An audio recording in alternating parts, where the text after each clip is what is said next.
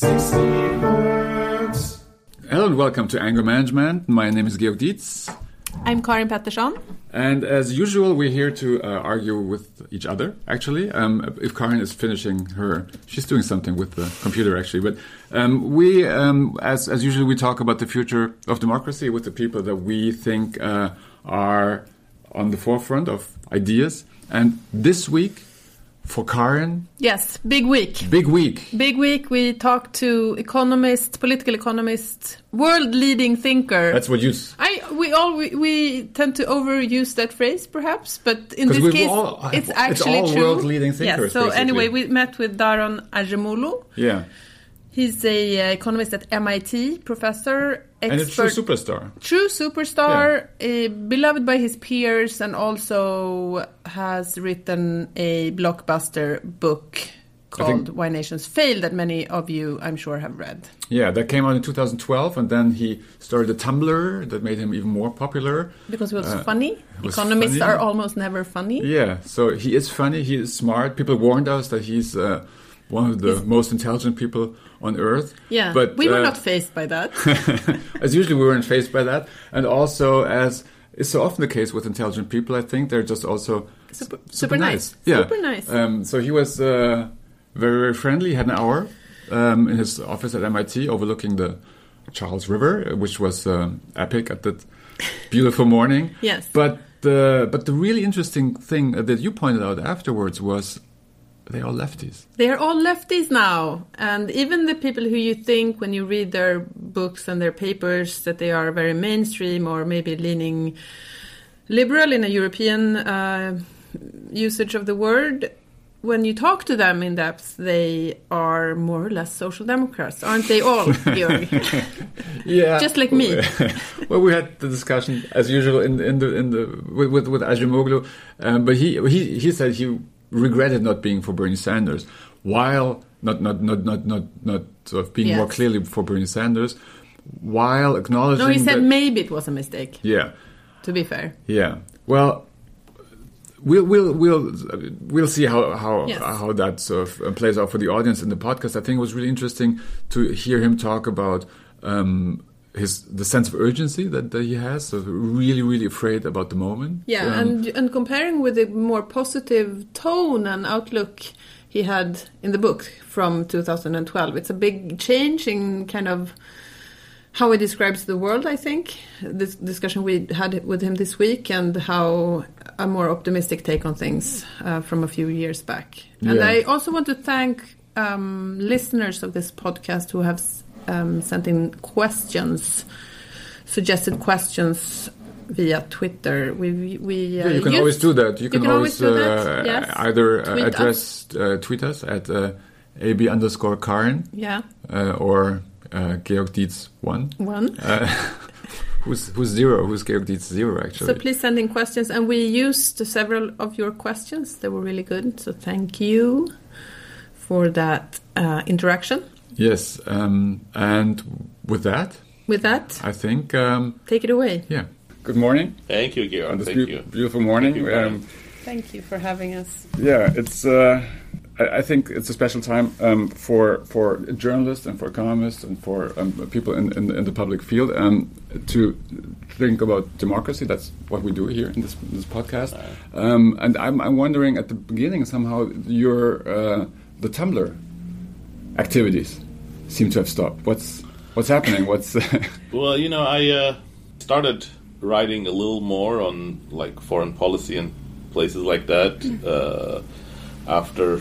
Or actually, I wrote an article for foreign policy before the election, and then followed up with another one after the election, and then I did a few radio shows, partly because I was very worried about the direction that this country is going. And of course, the direction that the world is going is not necessarily better, but this country is really is a sore spot for the future of democracy, really. And but then I found that it's so all-consuming that I took a little bit of time off, and now I'm working on some other things. But you have to juggle the academic and sort of the public sort of exposition of both academic research and political issues. But I think these are also times that everybody needs to speak out. Could you explain, in a way, I mean, you're an economist of great achievement, but you're a public intellectual since the last few years, it seems, since the book, How Nations Fail came out. I think, I don't know whether public intellectual is a good word or a bad word. But it's a good word. It's a good word. Okay, all right. In the European context, it's a good word. Yeah, I think it's a very complicated thing because,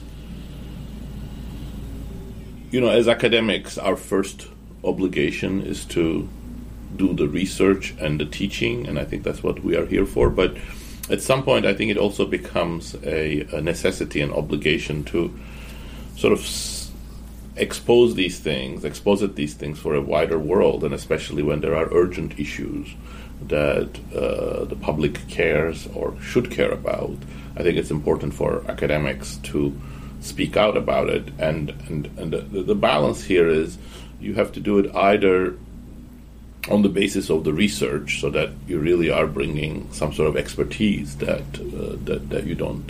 others don't have and that you do have, or it should be fairly clear that you are doing so as a private citizen. And I think that balance is a difficult one, and I think in the current context, it's a difficult one for me also, because I think when I see what's going on in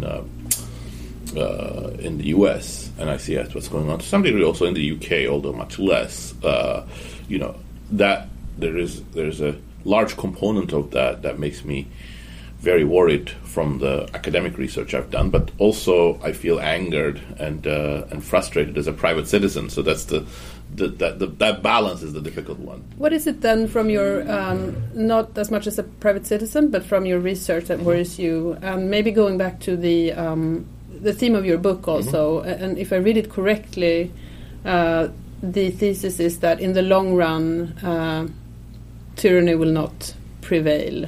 No, I wouldn't say that. Even though the argument is more complex. Is that not... No, I wouldn't say that. I wouldn't say that. I mean, I think I'm a hopeful person, so the book is written with the hope that tyranny will not prevail. But there isn't anything in the book that says there isn't the possibility that extractive institutions, tyranny, dictatorship, repression will not prevail. It's, the book's main thesis is about the importance of institutions for economic performance. But really the center stage is about this interaction between economic and political institutions. And those interactions really bring their own logic to what can survive. So you can have terrible regimes like North Korea,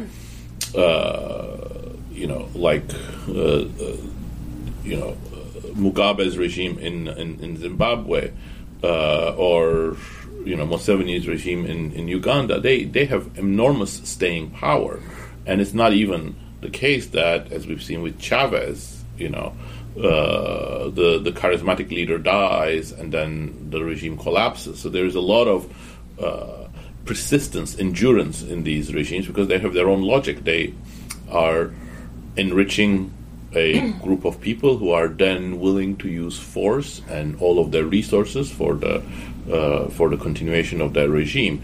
And so I think even though we can be hopeful about challenges to these regimes, we have to be constantly worried about these institutional paths taking us more and more in the direction away from democracy and towards personal rule, towards the rule by a small group of people that's kleptocratically sort of robbing the country and repressing other people. And we're seeing a lot of that around us. And I think what really makes me worried about the United States is that, you have a country that, for better or worse, has been on the side of democracy, at least especially over the last 20, 30 years, and has built a complex of institutions that are fairly respectful of free speech and minorities and the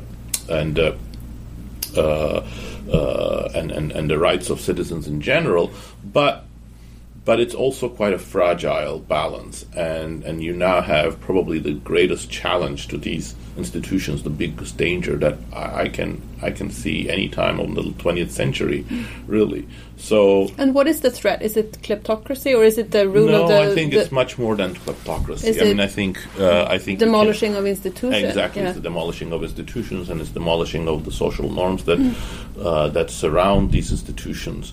I think corrupt politicians are terrible. They really also destroy the fabric of institutions. But U.S. has had corrupt politicians at pretty high places in the past, not in the presidency, in the kind of financial corruption, but with Nixon, it had a president willing to do illegal things for his own benefit, but it has never had this sort of onslaught against the nature of institutions. So that's why I see Trump as much, much more dangerous than Nixon. Could we reflect on that sort of mindset, maybe? Because I think, first of all, I think the work that you do is so interesting for someone like me, because it combines the economic foundations with the very concrete political sort of implications and statements. But the mindset, I think, is interesting to see how you approached Why Nations Fail, which is also not called How Nations Succeed, by the way. So that's kind of interesting, maybe to think about this situation. But so, what happened between? I guess you started the book in 2009, 10, or thinking about that. 8, yeah, around that. Yeah. Was that connected to the financial crisis then? Sort of at that point, or but it's more about optimism. I wish I could have such a nice story. No, actually, we planned the book in 2005. It just took us 3 years to get started. But there's an optimism in the book, and there's a confidence in the book that this is in a way how economic growth and stability will prevail. Yeah. And you wrote a few papers actually in recent years of correcting some of the assumptions in the book, which is interesting. So could you reflect on that to see where your urgency comes from now, so where you come from as a... Well, I think the book is limited in what it tries to do. We didn't try to sort of write everything, and then there are important things that we left out. I'll mention a few of them that are not perhaps exactly what you're driving at, but we were quite conscious in doing so. I think the most important one, which I think has become probably a little bit more important since we wrote the book, is international relations. Obviously institutions are influenced by how different nations are interacting in the international sphere. The other thing that we sort of didn't really delve so much into were all these social norms and sort of the informal part of the institutions that make democracy work. I think that's very important, and we just did not have the space to go into it. But things like trust and respect for the opposite point of view. I've always thought that that's a centrally, critically important thing, that to make something like democracy, which is a very complex sort of political arrangement, work, you need to have the forums and the disposition by people to listen to opposite points of view, and then sort of they may or may not change their mind. You don't need to change your mind, but at least you need to be able to give that forum to people and be able to listen to them. And again, that's part of the social norms. And then we're seeing that, for example, being eroded. So that actually brings me to the most important thing, that in some sense the book was a book of its times. The world was witnessing in the 2000s, and to some degree also in the 1990s, a very strong march of democracy. You had a flourishing of democracies in many parts of the world. Africa had, for the first time, the emergence of stable, functioning democracies. There were a few like Mauritius and Botswana, but you had 10 essentially functioning democracies by the middle of the 2000s. You had the Arab Spring break out as we just finished the book. So in fact, the preface of the book, which was written fully after the book was written, was sort of a reaction to the Arab Spring. You had the United States sort of elect an African American president, and I think that's small symbolism, but it's an important symbolism. But as important was the sort of the program that Obama stood for, which again wasn't perfect, but really reflected some of the concerns about how to make modern institutions, the modern economy, more sort of fair, more inclusive. So all of these, gave us a euphoria, perhaps unwittingly made us sound more like that tyranny cannot prevail. But I think there really isn't it's not, our theory is not one where there's an ultimate institution that everybody is going to converge to, everybody's going to be democratic, everybody is going to be inclusive. I wish the world was like that. What happened? So was it built on false premises, this democratic illusion of 50, is only 15 years basically that we talk about? It's a very, no, I don't think so. I think and I think the shock is now to see or to understand why that fragility of democracies and how can it even this country, how fast can it turn from, all of a sudden Russians are in the sort of Oval Office all the time, and Assad is a partner, and the Turkish security guards beat up Kurdish protesters. That was happening even before Trump, unfortunately. But so if you feel that this is a playground for authoritarians all of a sudden here, and this sort of resonates obviously in the rest of the world. Well, let me try to give my imperfect answer to that. I think there are three huge problems for democracy in our modern day. One, I think, is a perennial problem, and we discuss it to some degree in the book, which is that, democracy is about a particular distribution of political power and a particular way of resolving conflicts, and there will always be powerful people who are against it because they're not having as much voice as they would like. They're not able to use their economic power in the way that they would desire, and they have the means to subvert democracy, and we've seen that many times. We've seen coups against democracy. Some of those coups have entirely different sources, but you see the pattern, and we discussed that to some degree. The second is something that I hadn't really thought about before the recent events, and I don't necessarily have a very good way of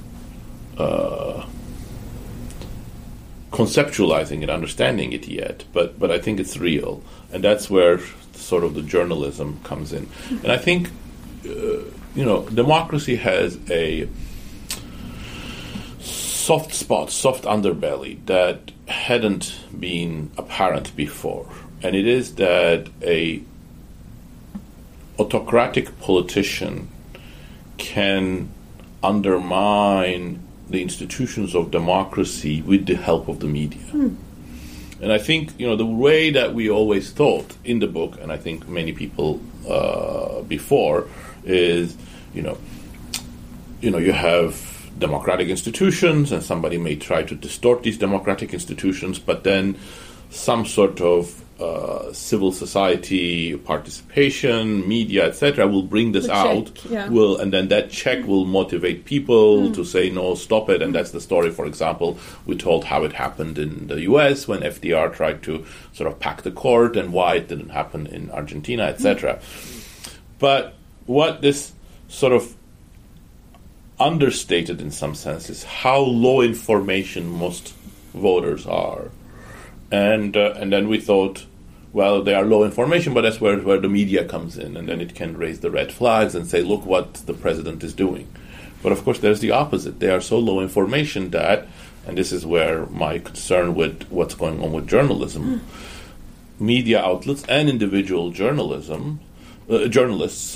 who are unscrupulous about the ethics of journalism and the ethics of democracy, can do exactly the opposite. They can lie, and they can say, look, the president or the prime minister is passing a decree in order to save you, while at the same time jailing people. And we've seen that play out in Russia. We've seen that play out in Venezuela. And perhaps most sort of starkly, we've seen that play out in Turkey. There are so many parallels between Erdogan's sort of strategy and Trump's that really gives me sort of great fright.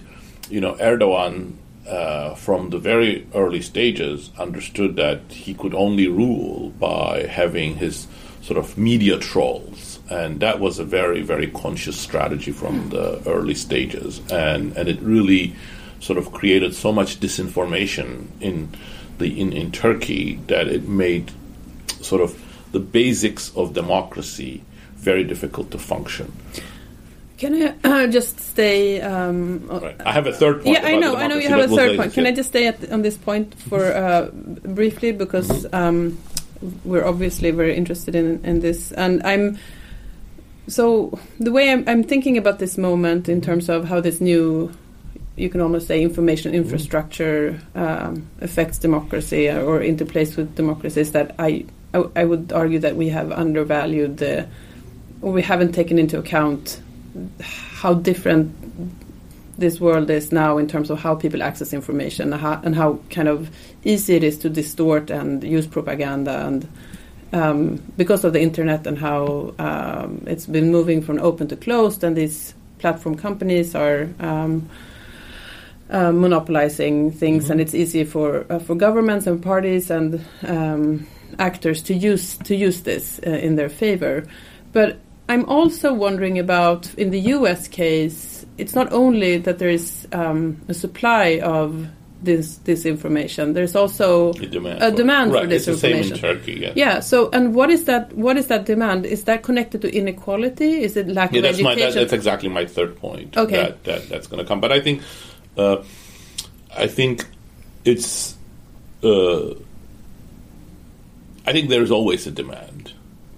That demand is always there. Yeah. I think the demand has become stronger because of this third point that I'm going to make, but that demand is always there. And I think responsible journalism was sort of trying to resist totally giving in to that demand. And, I don't want to paint a picture of sort of idyllic journalism before the 2000s. I mean, if you look at the UK, for example, which I think has one of the best traditions of independent journalism, you also have the tabloids, and the tabloids, the Daily Mail and the Daily Star always, cater to that demand. Sure. Exactly.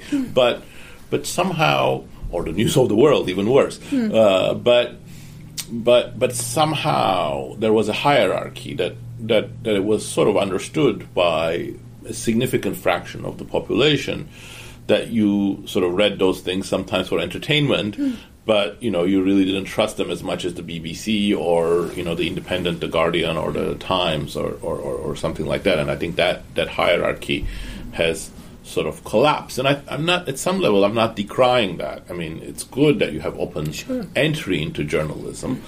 You can't, but on the other hand, there is a sort of there's an asymmetry here. Like, when you go to the doctor, you're going there to get medical advice because the doctor has an expertise. You're placing your trust in his or her medical knowledge. And then there's also an ethical dimension. The doctor takes the Hippocratic oath, and if he behaves in a sort of an unethical way, distorts the information, tries to manipulate you, etc., he can lose his license.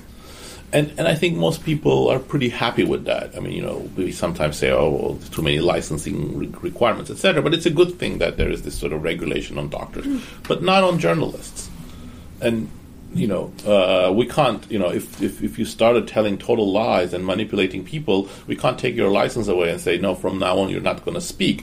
And I can see why we wouldn't want to do that, but it also creates this real sort of marketplace for disinformation, and as the resources that can benefit from that disinformation increase, I think it really is creating a chaotic environment that I don't actually know how we're going to fully resolve. But coming to the third leg of this, and this is what I tried to write essentially in this foreign policy article before the election, which was written with the full certainty that Hillary Clinton was going to win. And the point that I was trying to make in the article is that there are real grievances, and that a Democratic presidency, Hillary Clinton's, and I shouldn't have said Democratic, Hillary Clinton's presidency is not really on a path to sort of tackle and recognize these grievances. And I see two major grievances, and I think they are rather international, global in nature, meaning that we're seeing them in the UK, we're seeing them in France, we're certainly seeing them in the United States. And those two grievances come together in a very dangerous, noxious potion for the future of democracy. The first one is economic in nature, that we've had enormous progress in terms of technological change and enormous advances in terms of globalizing the world economy, which has great promise for both the less developed countries that now have access to Western markets, and for Western countries to be able to sort of form more complex production supply chains. But we have not recognized, and we have essentially been asleep at the wheel in seeing that this process doesn't benefit everybody, and it has brought a lot of displacement, a lot of hardship for millions of people in the United States, in the UK, in France, in other parts of Europe, and both experts and like economists, politicians, journalists, we've essentially taken the attitude, well, these are good things, and everybody will benefit from them. Just be patient, and don't sort of worry about it, and don't try to get involved in things that you don't want. You're not an expert in. But at the same time, probably 5 million jobs over the last 20 years in the U.S. As a result of this process of automation, robots, trade have been lost in manufacturing, probably a couple of million in the U.K. So, and we've really not taken any actions to retrain these people, reintegrate them into the labor force, and even worse, in the U.S., as opposed to Scandinavia and to some degree in Germany, we also don't have the social safety net to provide these people with a decent living standards after they have been hit with this, pretty dire hardship. So that has really created a whole segment of society that's discontented and that sees technology, elites, urban middle classes sort of thrive while they themselves are falling behind and have rightly been. Botox Cosmetic, out of botulinum toxin A, FDA approved for over 20 years. So, talk to your specialist to see if Botox Cosmetic is right for you. For full prescribing information, including boxed warning, visit BotoxCosmetic.com or call 877-351-0300. Remember to ask for Botox Cosmetic by name. To see for yourself and learn more, visit BotoxCosmetic.com. That's BotoxCosmetic.com. Sort of brewing a huge degree of anger and discontent. And then I think that's the sort of the one leg of this. And but then there's a second leg, which is sort of an uglier leg, and I think it's the two coming together that's really creating this sort of dangerous mix. And that second ugly leg is that at the same time, and this is sort of a gift of democracy in some sense, we've also been tearing down a lot of the hidden implicit inequities in society.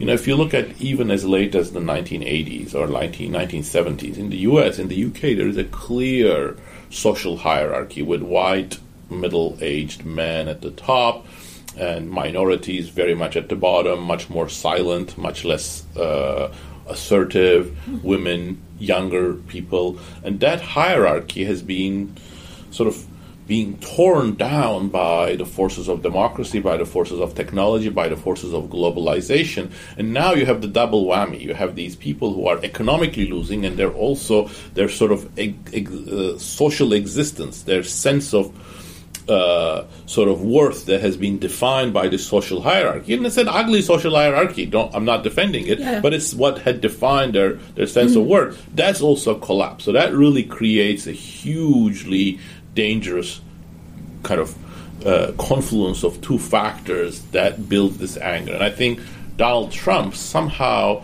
despite the fact that I don't think he's a very smart man, he really sensed that. And even though he's neither poor nor, somebody who's particularly suffered from the social hierarchy's demise, he really sensed that, and he really exploited that to a degree that was really artful. So I know that Karin is sort of hot here. So we're in the middle. So you go first then. I go first, yeah, because Karin will explain to both of us how social democracy will save the world in the end, I think. So that's what she's doing. No. But I'm more interested in the failure. And so I think the picture that you painted is so painfully true or vivid. I hope that I would like to dwell on. I hope it's not true, but it is. No, but the interesting part is, first of all, I thought in one of your papers you explained, I think it was a social mobility paper, so you go back to Tocqueville and you explain why there is a connection between the poor and the rich, why, and that sort of very clearly, I think, sort of resonates with what's happening in this country at the moment, and it's very inexplicable about why do people who are obviously sort of not profiting from the policies that are put forward, why do they still support them? But I think the most frustrating aspect for me at this moment, and I think Karin was sharing that, is as you say, the solution that's put forward, the candidate that we all wanted. Well, I'm not to say. I would have voted for Clinton, but Sanders was the more progressive candidate. Nobody cares. But so, as you say, so we're sleepwalking. Like sleepwalking is the phrase that's the book that the Clark book about the First World War. By the way, so we're sleepwalking. That's what we did. And the only guy who comes up with and say. So the progressive answer is the reactionary answer, and that's the super frustrating point at the moment. So I'm kind of so Clinton, as you say, didn't have the answers to those two fundamental questions. Yeah, I mean, I don't think frustrating. Trump has it either. No, but he has an answer for a lot of people. So that's the demand side. Well, I think what was really frustrating. I'm just guessing here, but I think what was really frustrating for people for the last 20 years wasn't that their problems weren't solved per se. I mean, that of course is frustrating, but their problems weren't recognized. Look at Obama. I mean, I think it's as progressive a president as you can hope in the 21st century. And he did not even articulate these problems. He sometimes talked about economic poverty, problems, right? But these problems of technology and globalization, destroying jobs, destroying communities. He did not articulate that, and he, of course, didn't articulate the social hierarchy point. Obviously not. And then I think it's a good thing that we don't articulate the social hierarchy point, but we still have to recognize the present. So these were like the forgotten masses in some sense. I think that's how they felt, and it's not. I don't know. Perhaps they think that Trump has the answers, but I think the fact that he brought a rhetoric that elevates those concerns was quite important. So, you tell us. No, I'm not going to tell you. I'm going to ask a question about a paper that you wrote. Why it's called something Scandinavians? Yes. Why should we all be Scandinavians? And you discuss the balance between social safety net and the need for innovation to create growth that then will be possible to redistribute in the best of all worlds. Yeah. And the argument you're making is that no, we cannot all be Scandinavians because if we have those social security nets, then I think what I would like to clarify that I think that paper is it's because it's written it was sort of for a more academic audience. It didn't really do the right clarification. I think one has to distinguish between social safety net at the bottom and sort of redistribution at the top.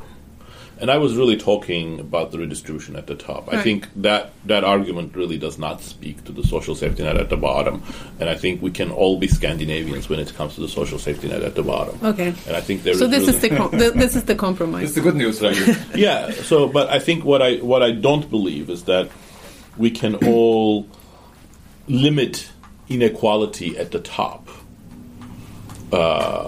while at the same time also hope to have, very strongly entrepreneurial cultures and Silicon Valleys and Route 128s and so on and so forth. And I think that's where the trade-off is. And I think you can do that when you're a small country because, you're benefiting from the world technologies. But I think the problem for the U.S. is much harder. So that's why I think the U.S. really, and that paper was written in some sense as a reaction to the sort of the view that, well, we can all sort of just increase taxes on the top 1%, and then solve everything. No, I think the U.S. has a much more fundamental problem. The U.S. needs to increase taxes on the middle classes, and that's the thing that nobody is willing to say in the United States because it's a sure way of losing an election. But U.S. needs greater, of course you can do savings, there are lots of inefficiencies, but you're going to go only so far with savings, and you really need to increase taxes on the middle classes. That's the only way that the U.S. can have a modern social safety net, which it sorely needs, and the view that you can just do that by taxing a few millionaires is just like a pipe dream. So just to follow up, maybe not on that question, but on something you said before, and kind of this moment, also because we've been taking a lot of classes this year with political economists and trying to follow the post-election debate. And it seems to me that there is this moment of awakening where a lot of economists and political economists are saying, yes, we did not take into account the negative effects for many people of technological disruption and of global trade, and we should have done that. We should have been more aware of that.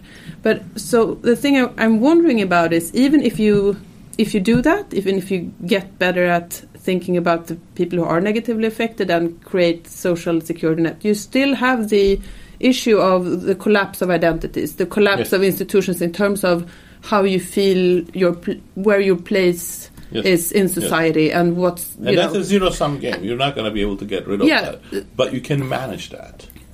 I think it's the confluence of the economic collapse and the social identity collapse that's... that social hierarchical process with some, different, at a different pace, but it's been going on for the last 150 years. So, and that always creates some reactionary forces, and sometimes they explode. But I think that can be managed with the right institutions, with the right political party structures, and so on and so forth. So it's really the two of them coming together that really created the major problem. Because even in my country, which is progressive and prosperous and has great social security net in relative to other countries, we still have the third biggest party in parliament is a right-wing populist party, and they're now surging in the polls, even though. If you look at Sweden from the US, it seems to be you have all these things in place. And I think that's where I don't know whether it's your view or Georg was caricaturizing your view. So I do agree with your caricaturizing view that social democracy is the solution, but I probably disagree that social democracy is easy. Yeah. And I think, again, Swedes have had it easy because it's such a homogeneous society. Yes. And I think, with the increase in immigration, you're really going to see the fault lines of social democracy because even as an enlightened country as Sweden, as, some of the taxes start paying for people who the taxpayers are not identifying with, then you're going to see all the strains that have really been so difficult to manage in the United States. The United States is not only the world's technology leader, which makes it really very difficult, but it's one of the most heterogeneous countries in the world, and it's one of the most rapidly changing countries, and that it's very difficult to have social democracy in a country like that. But I agree with the view that the only way I see for the future of the United States as remaining a largely inclusive society is to become more social democratic. But it's very important that it really becomes social democratic and not socialist. And I think that's where I worried about Bernie Sanders, for example, that Bernie Sanders, had many parts of his plan that were so inconsistent that made me think, is he a really a social democrat, or is he going to be something like the Podemos in Spain? So I'm curious about what you talked before, sort of how to tackle inequality. You said tax the middle class, and sort of, I don't know, that doesn't seem to tackle the problem of the super rich and the oligarchy problem, but on a more fundamental level. I mean, you of course have to tax the super rich. But still, but it's not gonna. But the fundamental question still remains. I guess first of all, social democracy never tackles the question of redistribution of wealth. That's basically the reason they exist, to keep more or less power balances in place on the one hand, and the other question would be sort of. So that's one question more for Karin. So when I can ask my own questions. Or how why is that socialist sort of all of a sudden? Why is that a danger? So isn't that sort of what you say is necessary? So why would you be sort of wary of redistribution? And the other question is how to tackle something that you described in the interview now, but also in your papers. So how do you reconcile sort of the huge productivity gains with no gains in jobs? So what's the social democratic? Those are two very different questions. So let me try to sort of answer the two separately. The first one is, of course, the boundary between the area between socialism and social democracy is a gray zone. But I take it that the sort of the defining characteristic of social democracy for me is that a complete acceptance of the market mechanism for allocating resources, supported by educational, redistribution, and regulatory institutions to make that process fairer, less inefficient, less distortionary, plus the sort of redistribution system in order to sort of make that access to the market sort of more acceptable. And whereas I think the sort of the defining sort of characteristics of socialism in some sense is to a large extent not a complete acceptance of the market processes, so a much greater degree of the state or bureaucrats or others making decisions about how to allocate resources. And I think if you sort of look at Bernie Sanders' program and the economists, for example, who were around him, you would really not be comfortable that this is a social democratic program. You know, that's why I didn't support him at the time. In hindsight, perhaps that was a mistake, but that was my concern. Now, on the question of, you know, which is sort of linked, which is where we're going, you know, productivity and employment and jobs. Well, I guess the difficulty is, and this is now going to get more into the economics of it, is that we actually have productivity gains, but they're not huge either. So there's something that doesn't quite add up here also, that we are seeing all these amazing widgets. We're seeing this transformative globalization process. But at the end of the day, if you look at the productivity growth rates of the U.S. economy over the last 20 years, they're nowhere comparable to what the U.S. economy or France or Sweden experienced in the 50s, 60s. So in some sense, if that productivity growth was higher, there would be more jobs created because people would get richer, they would want more services, they would want more goods of others. So we have this automation going on, it's displacing workers, it's increasing productivity, but it's not such an amazing process that it's also lifting all boats at the same time. So I think there are several reasons for that. One of them is again related to the social safety net, or broadly construed social safety net. We just don't have a workforce with the right sorts of skills in the United States and in much of the rest of the world to be able to work with these new technologies and to sort of thrive in the presence of these new technologies. So that's really holding us back. And maybe make inventions themselves. Make inventions themselves, absolutely. Right. That's very important. But we have the inventions coming up. It's not, the problem isn't, you know, if you look at robotics, I mean, you have just amazing innovations.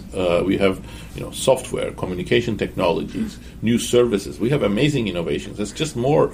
It's like the next layer. It's the workers who are supposed to be working with them in manufacturing and services.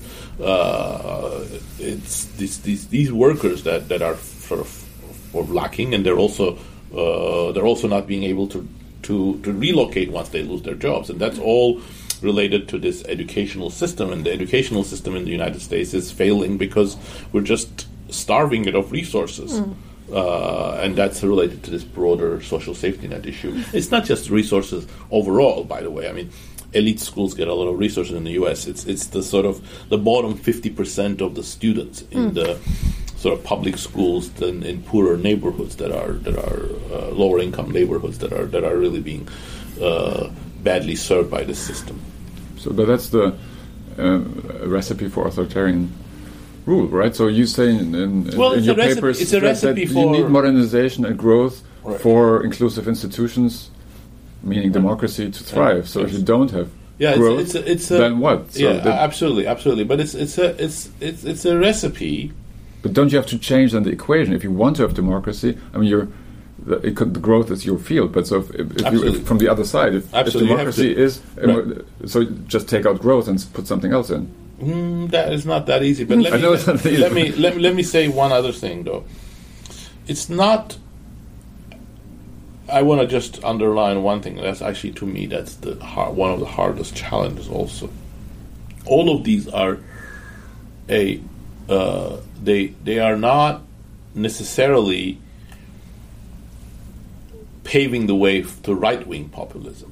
They could be paving the way to any kind of outside movement that's going to repudiate the system. So in some sense, I see the forces that fuel Podemos in Spain not entirely different from the forces that have fueled the Tea Party or Trump in the United States. If you look at, they are all complaining about globalization, bankers, unfair rules, the common man not getting his due, jobs. But just to make the point, around. One is racist, the other isn't. One is more or less democratic, the other is authoritarian. Just because that's an ongoing argument also with Karin, and I'm not sure how productive that is. I think where you're coming from, it's meant to be productive. But it's also kind of of course, sure. I find the nativism and the racism of the Trump movement much more noxious. But you find Podemos equally troubling, you would say, or is there a grain first of all, change? I'm saying they come from the same place, and they are both reactions to the system, and neither of them have workable solutions. And so, whether one is more dangerous than the other, I think neither does the center. It seems. Neither does the center. That's true. Touché. Well, I mean, it isn't that. But there's a difference, right? It isn't that the center is totally devoid of ideas. I mean, I think there is some of that, but it's more that the center doesn't have the way of presenting these solutions in an acceptable manner.